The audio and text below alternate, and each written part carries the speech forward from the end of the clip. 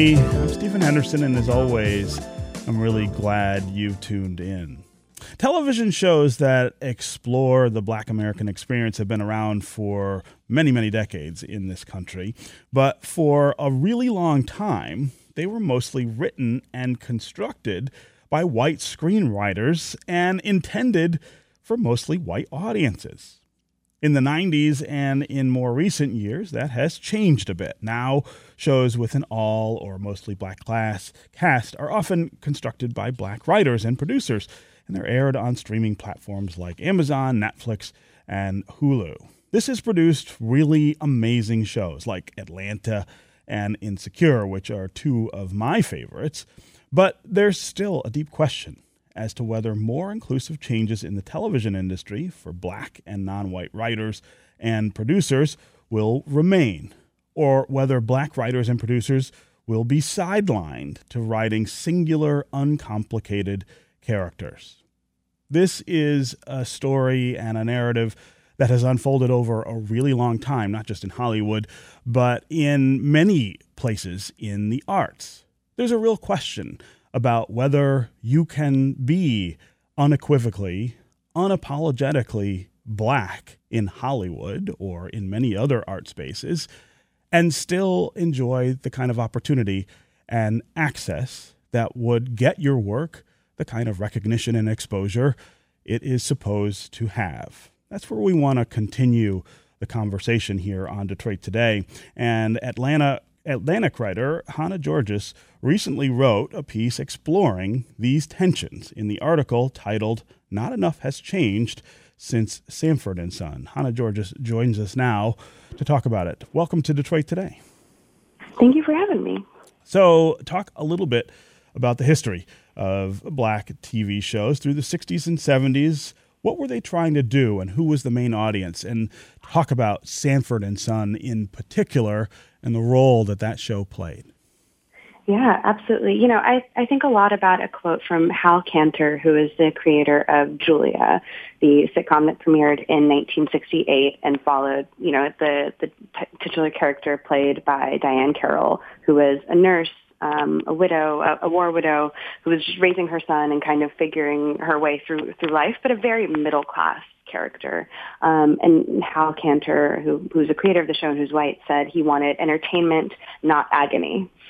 And there's something really interesting about that framing that I thought a lot about as I was working on this. But it wasn't until, you know, a few years later that we got Sanford & Son from Norman Lear, who, you know, by then had done All in the Family, who had sort of established a reputation, a credibility as a person who creates shows, and in particular sitcoms, in particular these shows that bring people together and sort of make them laugh, even if uncomfortably, but sitcoms that really explore social issues. So it wasn't, it was both remarkable and also, you know, it felt right that Norman Lear was the one who brought us Archie Bunker and also, you know, the Sanfords, mm-hmm. who were sort of persnickety, crotchety in their own ways, but were, of course, you know, black men living, sort of working together, father and son, running this like junkyard business.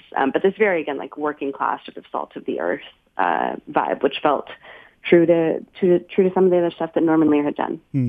And what's the problem? I think we should talk a little with the way in which that happened. I mean, I think there are kind of separate tracks to analyze TV from that time. One is the content itself, what those shows were saying about the Black American experience.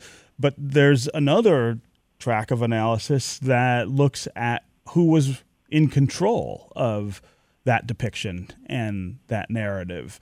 Can you kind of separate those two and talk about them separate in each instance?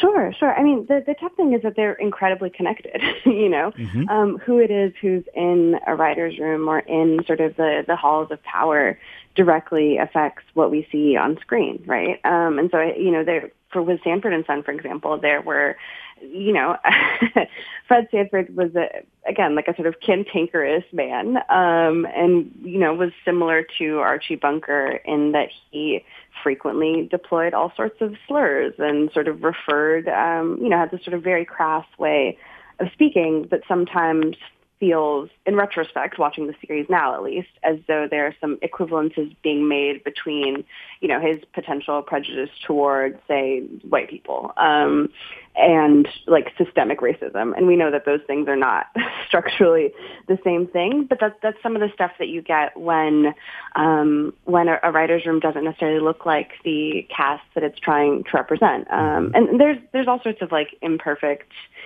comparisons there, in part because we're talking about, the early 70s, right? And just the general sort of national dialogue around race wasn't as nuanced as it might be now, for example. But that show and many others for quite some time had very, very little creative input and creative direction from Black people, Black writers, Black producers. There were certainly ways that Red Fox, the comic who played Fred Sanford, sort of inflected his own style, his own comedic voice into the character. And that was a big part of it. But that's sort of functionally different than being in a writer's room and being there sort of crafting narrative beats. And that's, again, the sort of a tension that's a related thing, but that shows up pretty consistently throughout this history.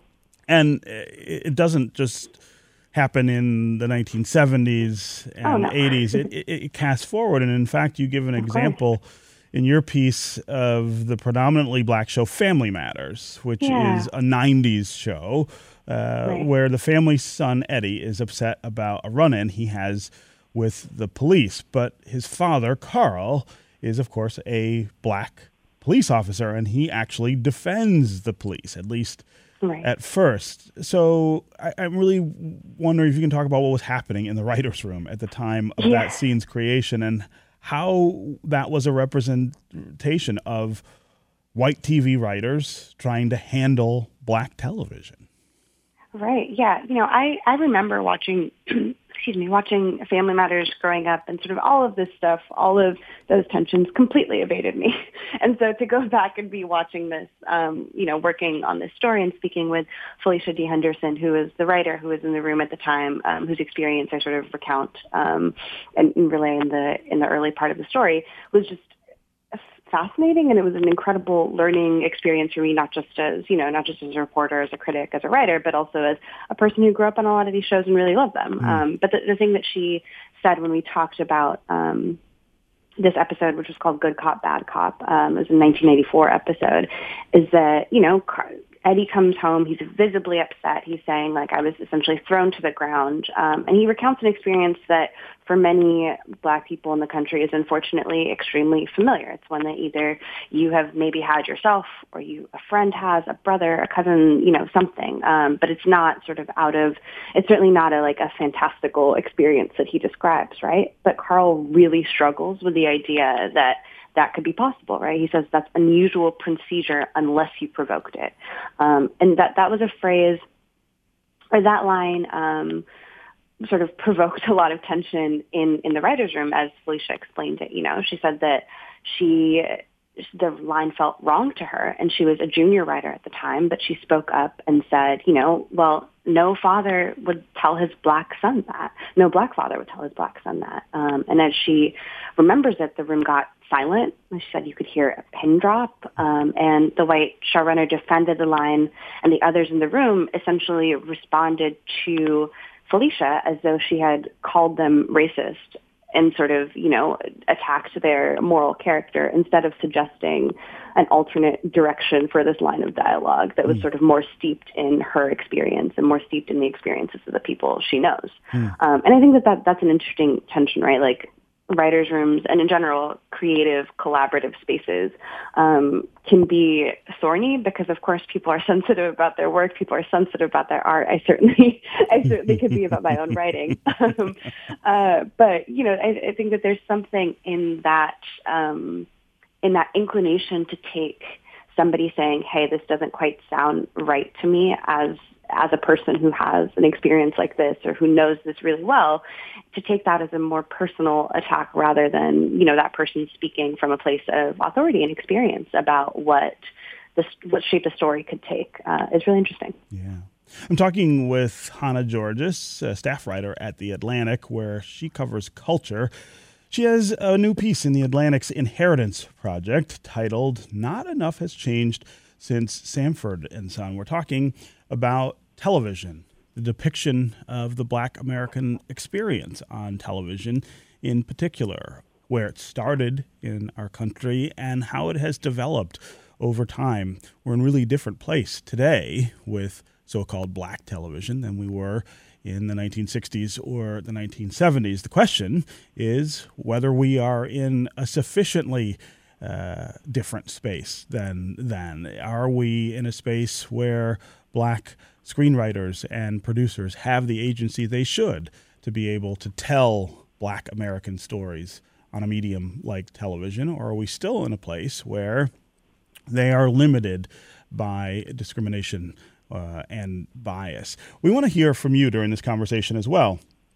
Call and tell us what kind of television shows you enjoy. How many of them include a predominantly black cast? What is it about these shows, if you're watching them, that you enjoy? And how much do you think about who's creating the shows that we see on television that depict African Americans?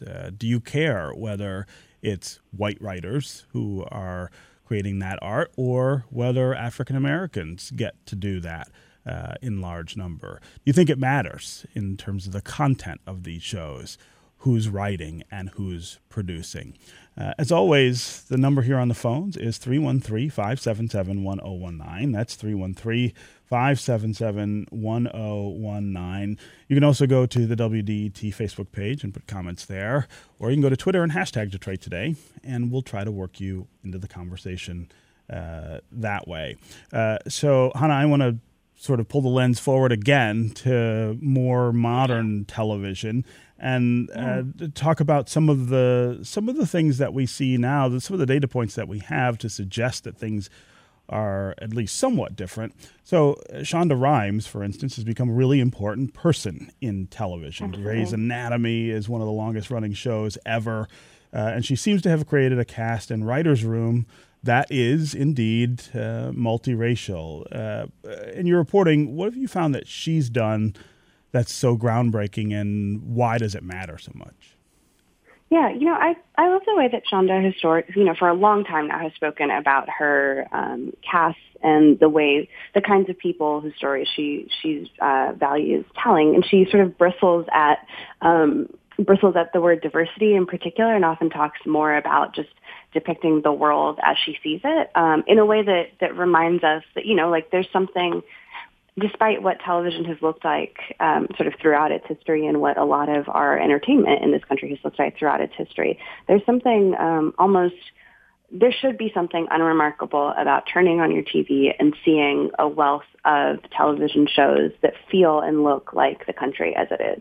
And I think that there's something really poetic about the way that she relays that, because it sort of it peels back some of the jargon that sometimes a lot of us who work in this space or think a lot about this stuff can use when it comes to describing art that is really just about, telling stories that resonate with people, telling stories that challenge them, telling stories that are fun and sometimes difficult, and that doing that in a way that includes people's experiences, again, from around the country, should be just what we're striving for in general. And I really love the sort of nonplussed way that she sometimes talks about it, but especially, juxtaposed with the fact that, again, she is this sort of hugely important figure in the television industry, right? The idea that there's the Shonda effect, meaning the sense that she, started putting out Grey's Anatomy, Scandal, How to Get Away with Murder, these shows led by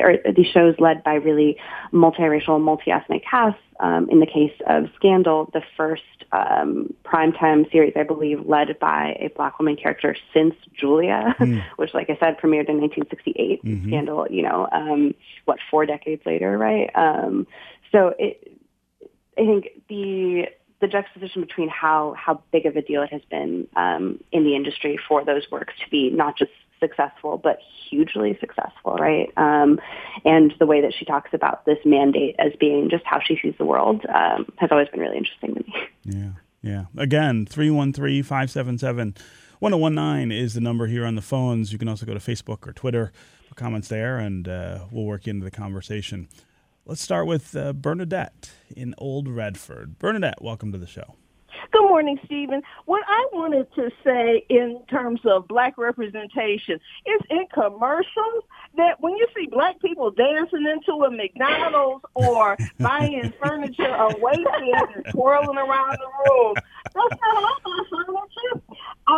The other thing I'd like to say is that I vote for Mike Coulter, who was Luke Cage and Bishop as the next James Bond. Huh. Oh. Bernadette, that's a really interesting idea.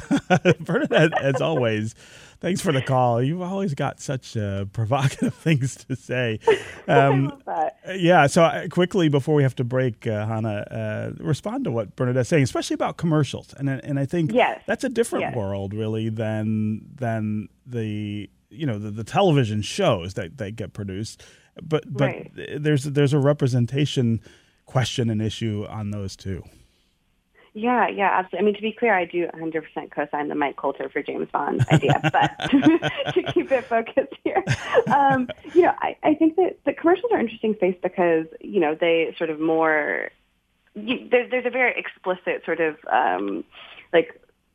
economic focus, obviously, by what it is that they are, in a way that does overlap with what we're seeing on TV, especially in earlier years, because so much of programming decisions, especially on broadcast networks, were guided by who advertisers wanted to target, right? And so I think that there's been some really interesting writing about ads that really heavily focus or that really heavily target Black audiences, Black demographics, and the ways that some of them include, especially those McDonald's ads, they're like really soulful, I'm loving it ads of 15 years ago or so. Those did dovetail with a time when we saw more Black shows on TV. But it's interesting that there have been times where there are still lots of commercials targeting Black demographics on TV, and there's not that same wealth of shows sort of, telling Black stories, right? With the message sort of being, we want your money, certainly, but we're not necessarily going to put your experiences on screen in a way that's just about the story and not just about sort of sending you a product that you should be buying. Yeah. Okay, we're going to take a quick break, and when we come back, we'll continue this conversation with Hannah Georges of The Atlantic about Black television, how it has evolved, how it is still evolving. We'll also continue to hear from you on the phones and on social media. 313-577-1019 is the number here. You can also go to Facebook or Twitter and put comments there, and we'll try to include you in the conversation. We'll be right back with more Detroit Today.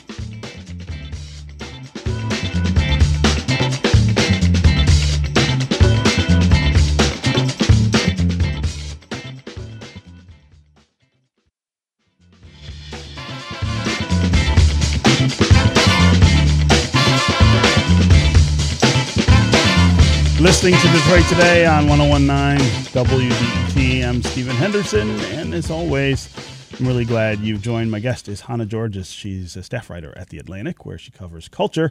She has a piece in The Atlantic's Inheritance Project titled Not Enough Has Changed Since Sanford and Son. We are talking about Black television and the way it has changed over many decades. We want to hear from you as well. What do you think of shows that try to depict the African-American experience on television? How do you think those shows have changed over time? Are you comfortable with where we are right now with Black television? Far more people of color being able to shape those shows and write those shows. But is it enough? Have we gone far enough in including more people of color in that process? As always, we want to hear from you. 313-577-1019 is the number here on the phones. That's 313-577-1019. You can also go to Facebook and Twitter and put comments there, and we'll work you into the conversation. Before we get back to listeners, Hannah, I want to talk about streaming and streaming services and the difference that they seem to have made in terms of getting Black writers and actors opportunities that they didn't have before. Why is that working that way? And does it seem like a sign of the future in terms of things to come? Yeah, I think it's certainly not a perfect solution. There are ways that streaming platforms are themselves also subject to considerations around numbers, around viewership. It's sort of not a utopia just because it's not the traditional advertising model. But I think a lot about something that Darnell Hunt, who's a professor and a dean at UCLA, and he's a lead author on their annual Hollywood Diversity Report. But when I was speaking with him, he said essentially that, when he buys a Hulu subscription or Netflix or Amazon Prime or whatever streaming platform it is, you get everything in their catalog. And so there is an incentive for those platforms to produce, an array of shows, films, et cetera, that are appealing to lots of different audiences. And so the question isn't necessarily how do you get tons of people to tune into one sitcom, but rather how do you produce enough that there's so much that, a sort of critical mass of people has at least one favorite show on your platform. And that's just different and staggered enough from the sort of, mass appeal mandate of broadcast, especially in its earlier years, that we have seen little pockets of creativity that are different than what would have been possible 20 years ago, what would have been possible 15 years ago, 10 years ago, even because of streaming. Yeah. Again, 313-577-1019 is the number. Let's go to Harry in Sterling Heights. Harry, welcome to the show. Hey, great topic. One of my favorite shows of all times was In Living Color. I'm just wondering how your guest rates that. And that was pretty much all black cast, a few white people, but pretty much all black writers. Yes. And I don't think you could put that on the air nowadays. They kind of went over the top, but it was very entertaining. That's a great point, Harry. I wonder how that would be received on network television these days. But talk about, Hannah, the importance of that show. And again, it's kind of a milestone, and I think it opens the doors for a lot of things that we see after it. Yes, absolutely. I mean, it does in ways that are sort of symbolic, or ways that are kind of broader and cultural, and in terms of like shaping the landscape. And it also does in quite literal ways, right? Like there are people who wrote on that show who went on to write for some of the biggest sitcoms, the 90s, who are still working today. And so there's a real interesting pipeline of folks who came through that show. And that's one of the things that kept showing up in my reporting, is that there were these landmark shows that were, had a huge impact not just on viewers, and had a huge impact not just on what people thought was possible in the television space, but that also in who they staffed and who they gave the room to have, to grow creatively, went on to influence other shows moving forward. I would love to write a story that's just about In Living Color. There's so much there. Yeah. It's such a rich text, and I think part of the reason that I didn't really, really get into it in this is that I know I would have wanted to spend like 7 paragraphs on it, and I decided to perhaps spare my editor that. Well, and there's something about the risk that they're taking with the content there that I think you can find traces of in content today. I mean, when I think of shows like Insecure or Atlanta, which are two, as I said in the open, two of my favorites, these are shows that do take a lot of risk with content and approach, and I think it really is In Living Color that kicks that door open for black television in particular. Yeah, absolutely. I mean, and there's a sort of absurdist bent to some elements of Atlanta and even Insecure, right? Mm-hmm. Insecure had that show within the show. I think it's called Due North. But there are things that you can almost trace that sort of creative lineage back to In Living Color, even if it's not obviously a direct line. But there's something in there about what is possible and what humor can be and what humor has to do, what it doesn't have to do, that feels really rooted in that, and some of the stuff that we saw beginning with In Living Color, which is from Keenan Ivory Wayans and Damon Wayans. Yeah. Okay, Hannah Georges, staff writer at The Atlantic. It was really great to have you here for this conversation. Quickly, I've got about a minute left. I want to talk about what the future holds in terms of what you see. Are we going to see the doors that are open for black writers and producers maintained over time, or is there a risk that we could step back, have sort of drawbacks that we might not have anticipated? Yeah, I think that there's always that risk, but I am cautiously optimistic as a reporter, as a critic, but also as a viewer. I think one of the things that's really interesting about this moment is people within the industry, people who are getting opportunities to do big things themselves are often reaching out to others and kind of bringing them in. I think that some of the most important work that like Issa Rae, Lena Waithe, et cetera, are doing isn't just about the shows that they put on, which are great and which a lot of people like, but about bringing in, less seasoned creators to give them opportunities to try things themselves. And that sort of brings us a broadening of the landscape in a way that feels like it could be more sustainable than relying on maybe like 3, 4, or 5 individual people to give us like the bulk of Black TV at all times. Mm-hmm. Okay, again, thanks so much for being here with us on Detroit Today. Yeah, thanks again for having me. That's going to do it for us today. Come back tomorrow when I'm going to talk with the new president of Sojourners, Reverend Adam Taylor, who has a new book titled A More Perfect Union, a new vision for building the beloved community. This is 101.9 WDET-FM, Detroit's NPR station, your connection to news, music, and conversation. We'll talk more tomorrow.